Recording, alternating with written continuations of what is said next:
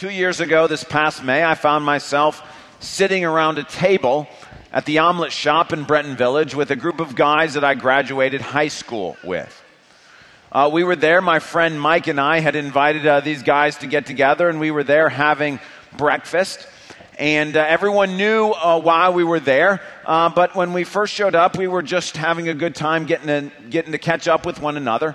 All of us were friends to some extent in high school, some better than others, and some had done a better job of kind of keeping up with others. But it was great just to get together and to talk and to catch up. And really, for a half an hour, the conversation just kind of ranged back and forth between memories and information about the present and where we were and how things were going. And I should have been having a great time. However, every minute that went by, I kept feeling like I need to change the discussion because we were all there for a reason. Everybody knew why we were there, but I couldn't quite bring myself to start discussing what it is we had gotten together for breakfast to discuss. You know what that's like when you know you've got to change from small talk to why you're really there. And every minute that went on, I kept feeling more and more awkward because the longer the small talk continued, the more it seemed like we weren't accomplishing what we were there to accomplish. And I knew, unfortunately, somebody had to say something. And I knew it had to be me. Now, I don't know why I was so afraid to say something. I mean, after all, here we were, and God had brought us together to be able to have this. Everybody knew why we were there. I knew why we were there. But there was something about that moment, something about the fact that we had all been together before in high school, and we'd had conversations, but never about this. And that we were all there, and it was just too surreal, too weird, and I just couldn't make myself do it. And there was this hurdle I couldn't quite overcome. However, it was clear we had to do it. And so I said one final prayer silently to myself. And then I said, well, Mike and I invited all of you here so that we could talk about having a Bible study together, so that we could talk about Jesus.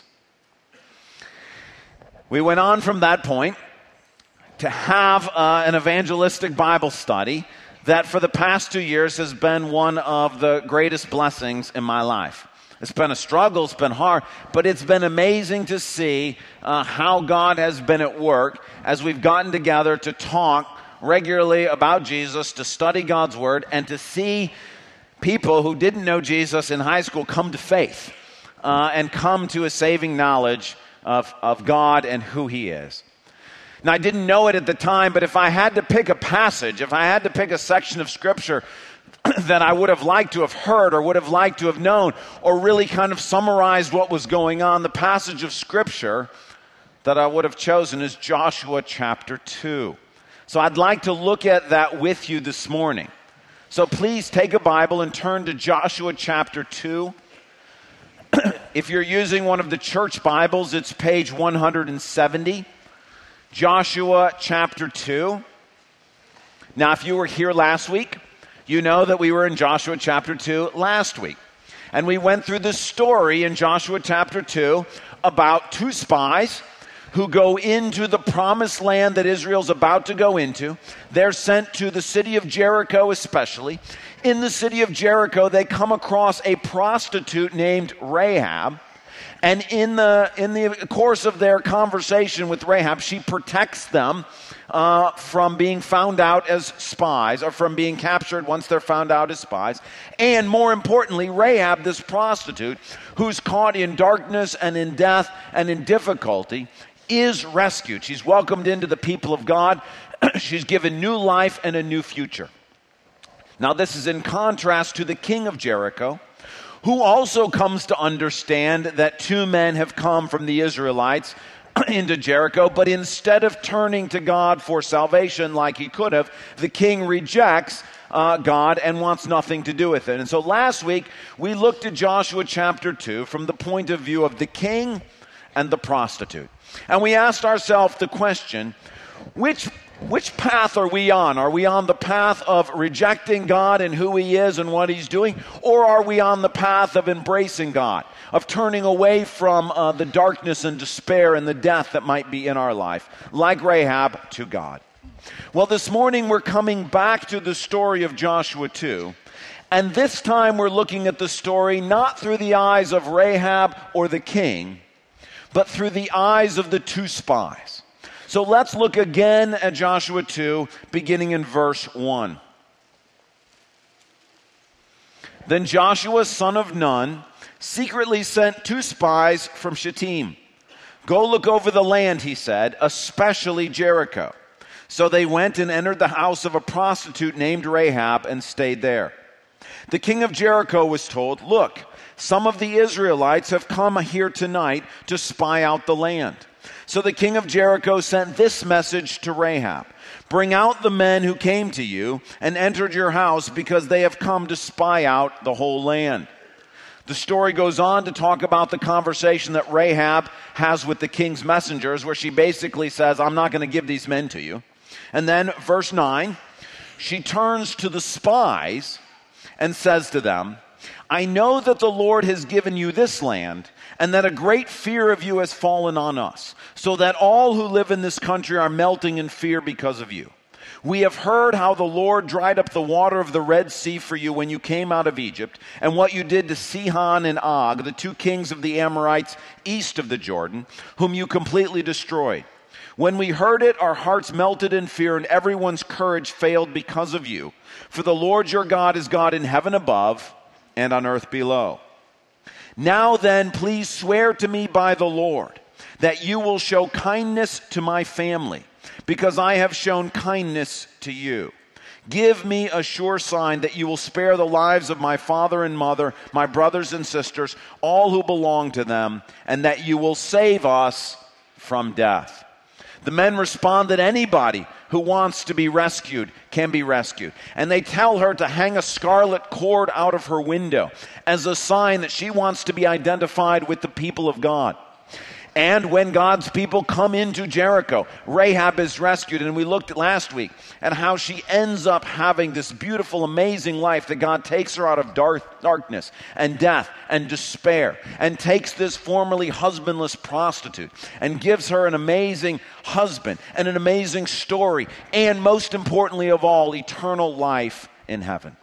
But in continuing with the story, she sends the spies on their way. Jump down to verse 22. When they left, they went into the hills and stayed there 3 days until the pursuers had searched all along the road and returned without finding them. Then the two men started back.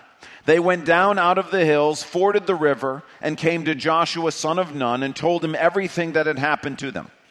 They said to Joshua, the Lord has surely given the whole land into our hands.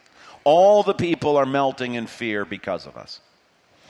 Now, at first glance, reading this story from the point of view of the two spies, it looks like a classic spy story. A country is about to invade the land. They send two spies to seemingly gather information. The two spies are supposed to go throughout the land, but especially concentrate their efforts in the city of Jericho, which is going to be the first city the Israelites come to. Now, I said it seems like a classic spy story, but upon further investigation, that hypothesis doesn't hold up to scrutiny. Notice, for example, that the very first thing that happens to the spies is that they're immediately identified as spies. Now, it's not like they go into the land and they kind of look around for 7 or 8 months, and then they're on their way home and they get to Jericho and they get a little sloppy, and then suddenly people realize, oh wait, these are Israelites. No, this happens the very first moment they set foot in the land. The very first thing they do. In fact, it seems like they don't even get one night in the land.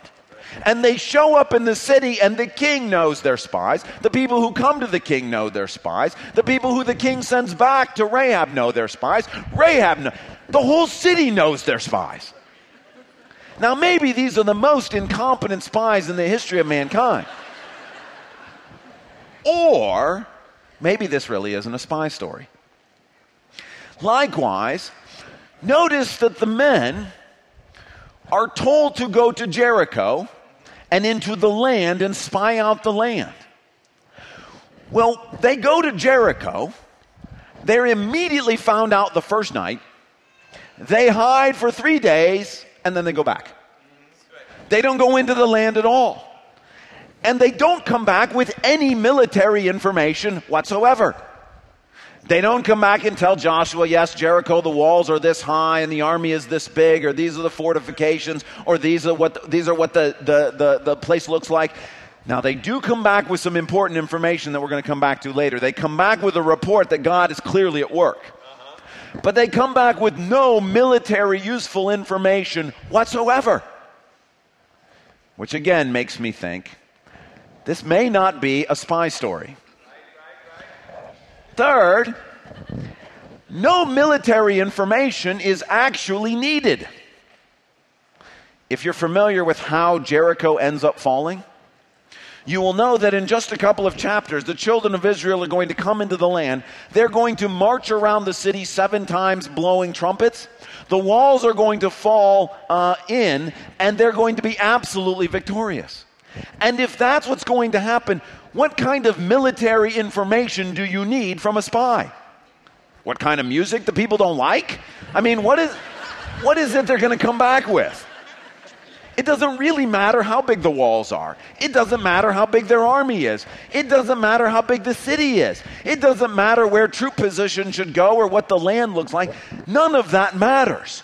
They don't actually need any military information. Which again makes me think this is not really a spy story. Because the 2 spies are immediately identified as spies. They bring back no information. They don't finish carrying out their mission, and no military information is needed whatsoever. So if it's not a spy story, what is it? Well, when I read the story, at a deeper level, I think I see a picture of a God who doesn't want anybody to perish. Exactly. 2 Peter 3 says, "The Lord is not slow in keeping his promise, as some understand slowness. Instead, he is patient with you, not wanting anyone to perish, but everyone to come to repentance." And this God talked about in 2 Peter 3 is the same God in Joshua chapter 2 who doesn't want anybody to perish. That's why actually I think everybody in the city knows that they're spies. Is because God wants everybody in the city to have the opportunity to turn to him. Now, Rahab is the only one who does it, but they're there because God is a God who doesn't want anybody to perish. That's not the goal. The goal is for people to be rescued. I also see in this story a woman who desperately wants to be saved.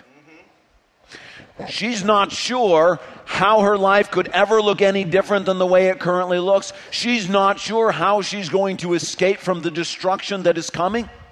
But she's heard that there is a God in heaven who is God not only over the children of Israel, but over the whole world, her God, and that this God is a destroying God, but also that he's a rescuing God, and she wants to be rescued. See, Acts chapter 2 tells us, everyone who calls on the name of the Lord will be saved. Matthew 11 says something similar. Jesus says, "Come to me, all you who are weary and burdened, and I will give you rest." And I see the picture of a woman who is a prostitute, who's an outcast from her own family, who naturally lies and deceives people, who's been involved in shady situations, but who ultimately wants rest from the weary, burdensome, toilsome life that she's living, who wants to be saved and rescued. And I see that God says anybody who wants to be saved will be. And so in this story, I see a woman who desperately wants to be rescued. I also see in this story 2 men who end up bringing back no useful military information whatsoever, but who have the opportunity to communicate to this woman that there is a God who does rescue and that he loves to show kindness to anybody who wants it regardless of their past. And that these two men come back and report to Joshua not how tall the walls are or how big the city is, but yes, there is truly a God, and this God does amazing things, and this God is already at work in the land we're about to invade. And so when I look deeper at this story, I realize it's not a spy story, it's an evangelism story. It's a story about a God who doesn't want anybody to perish, a woman who wants desperately to be saved, and two men who get the joy of being those who communicate the good news that this destroying God is also a rescuing God, and his kindness is available to anyone. Now, if it truly is an evangelism story, that means that if we're going to live out Joshua chapter 2, remember we said when we go through the book of Joshua, God said to us, Joshua chapter 1 verse 8, do everything, be careful to do everything written in the Bible. Meaning that when you come to Joshua 2, we've got to do Joshua 2. And we said, how do you do the stories of the Bible? We step into the characters of the stories and we do what they did. How do we do this story?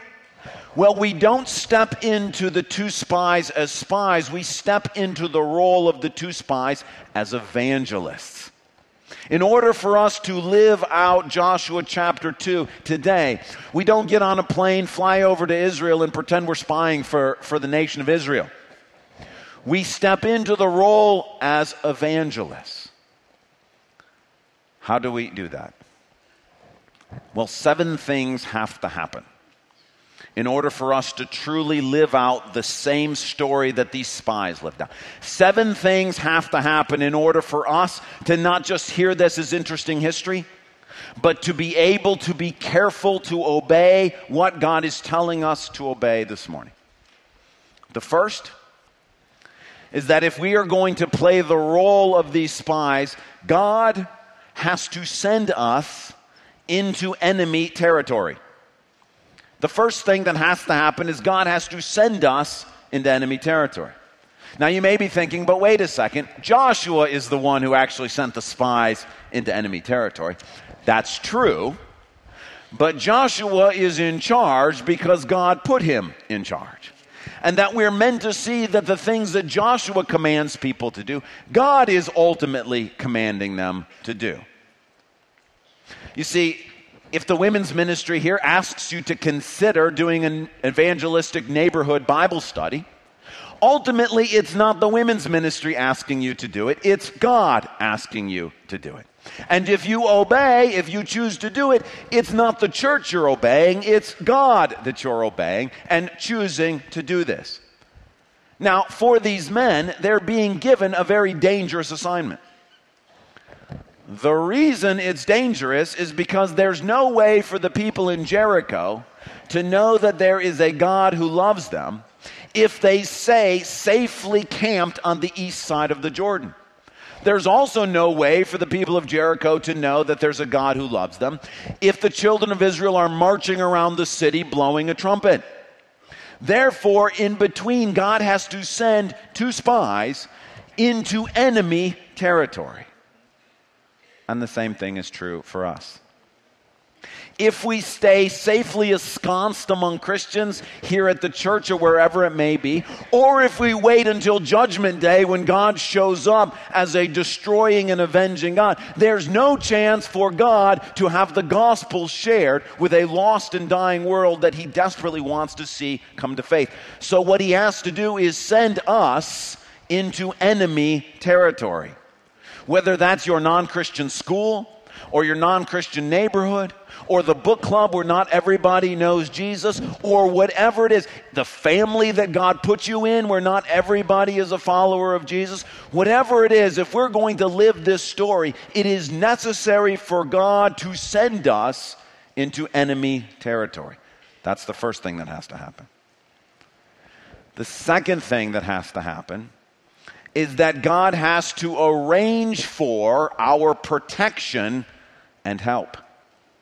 It looks like these two men are in great danger. I mean, they get into the city. The whole city knows they're spies. You would expect they're going to be executed immediately. But that's not what happens. Why? Because God has already made arrangements to protect them and take care of them and watch over them.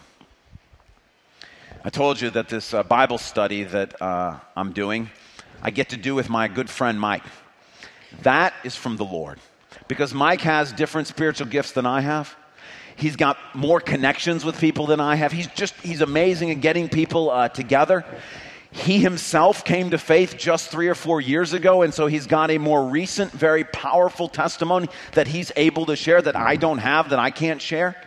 When I get discouraged about how the Bible study is going, he encourages me, and when he gets discouraged about how it's going, I encourage him. That's God arranging for protection and help in the midst of enemy territory. That's what God is required to do. So the second thing that has to happen, if this story is going to take place in your life and in my life, God has to arrange for protection and help. If God's sending you to that secular school next year, He needs to provide a Christian friend to come alongside of you, or He needs to provide a supportive family who can love you and care for you while you go into enemy territory. Whatever it may be, God is responsible for arranging for your protection and your help. The third thing that has to happen in order for this story to take place is that God has to steer us to those who want to be saved. How in the world did these two spies end up at Rahab's house? Now, yes, there are answers to the question that range from either the tawdry to the practical. But the reason they end up at this woman's house, according to this story, is because she wanted to be rescued. They're not there for practical reasons. They're not there for sexual reasons. They're there because this woman wanted to be saved and God wanted to save her. God is the one who steered them to her house. So too for us. God is the one who has to steer us to those who are going to be saved. God has to bring us to those that He wants to bring to faith. Fourth thing that has to happen. God has to blow our cover. Now, it's possible, like I said, that these are the most incompetent spies in the history of mankind. It's possible they walked into Jericho wearing the I Love Yahweh t-shirts. It's possible they were singing Father Abraham as they walked up to the city gate. But what I think is far more likely is that God is the one who blew their cover. God is the one who outed them as spies. Why? Because they were never really on a spy mission. They may have thought they were there on a spy mission, but God had another reason for sending them into the land. So too for us, God has to blow our cover. We think that we're at our workplace simply to work, or in our neighborhood simply to have a place to live. We think that we're in our family simply because God put us in the family that we're in. We think that we have this friend simply because we chose them to be a friend. But ultimately, we're there in relationships with these other people for another reason. And what God has to do is blow our cover. He's got to out us as Christians. See, the reason why it was so difficult sitting around a breakfast table at the omelet shop to actually transition the conversation to be about Jesus is, even though I had known most of these guys all my life, I had never actually talked to them about Jesus. And I thought when I graduated from high school, I made it. I escaped. I got through. Nobody really got through the disguise. And then God sent me back here as a pastor. He's outing me as a Christian. There was no way to hide it. That's what He does. He puts us in situations at work, in our family, among our friends, in the neighborhood. And then He blows our cover. Fifth thing that has to happen.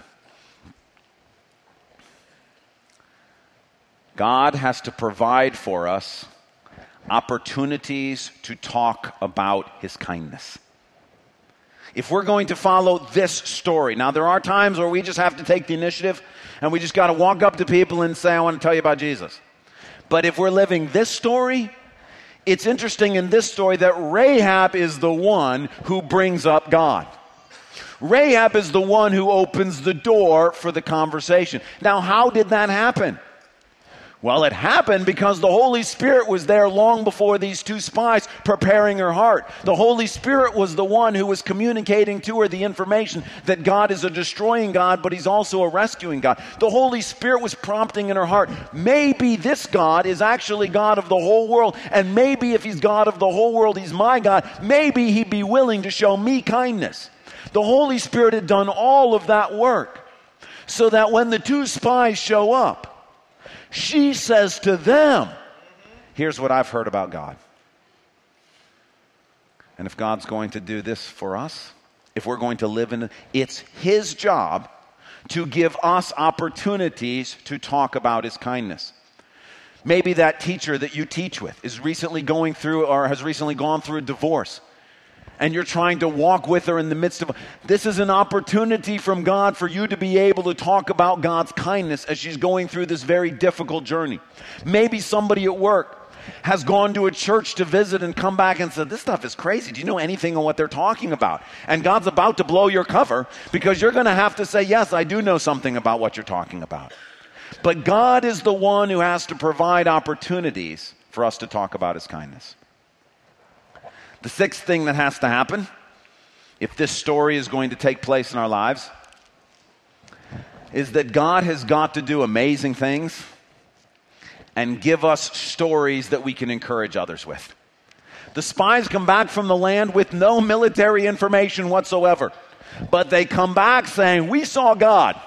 We saw God at work rescuing a woman. We saw God at work preparing the way. God has gone before us. Wasn't Elizabeth's testimony encouraging? You watch the news, you listen to what's going on in the world, that's discouraging. You come here and you hear about a woman who herself came to faith in 2000, who's been praying for her son to come to faith. God answers that prayer and is now using her son to share the gospel with others. You can't help but be encouraged. That's what God is required to do. God is required to do amazing things to save people, to rescue people, so that we can have stories that we can share with others and encourage them. That's God's responsibility. Now, I said that there were 7 things that had to happen in order for us to obey this story. God has to send us into enemy territory. God has to arrange for our protection and help.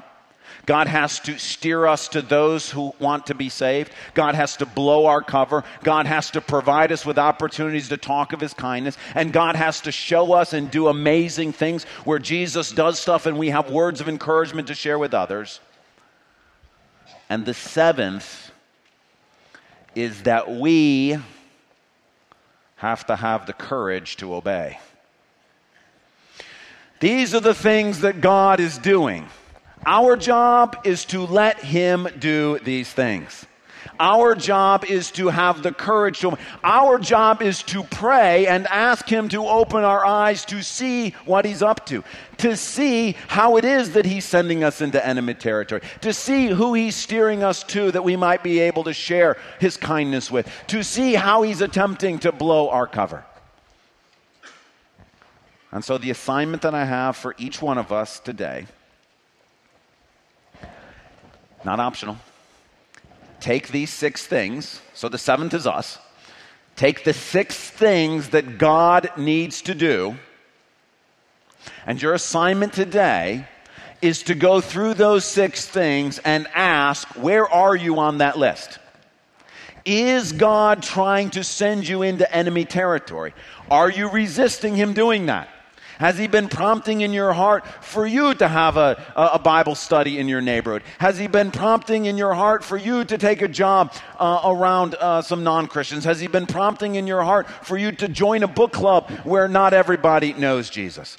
Is God trying to send you into enemy territory? Pray and ask him if that's what he's up to, that you would have the courage to obey him. Or are you at point 2? Is God arranging for your protection and help? Pray and ask him to make clear what he's doing. Is he sending you to a secular school next year?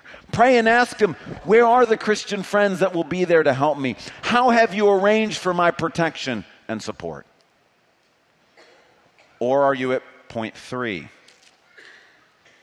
Is God wanting to steer you to those who want to be saved?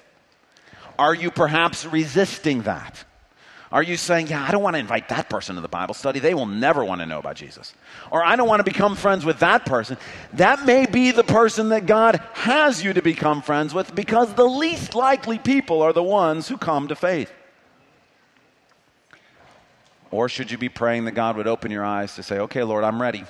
I feel like you've sent me to this company. I feel like you've put me in this neighborhood. I feel like you put me in this family. Show me who I'm here for. I want to do a good job at work. I want to be a good a player on my sports team. I want to be a good student. But in addition to that, I know that you've sent me here for another reason. Open my eyes and help me to see. Or are you at the 4th step? Is God trying to blow your cover? And are you fighting tooth and nail to keep him from doing that? Pray and ask God to give you the courage to obey. Listen, God doesn't blow your cover to put you in danger. God blows your cover because the blessings that are available aren't available to those who are incognito. God wants to show you and do things for you that you can't do if you keep your Christianity under wraps. Or number 5, has God provided you opportunities to talk about his kindness? We've all done it. We've all done it where we're in the middle of a conversation and there's a chance to slip in the kindness and goodness of God, and we didn't.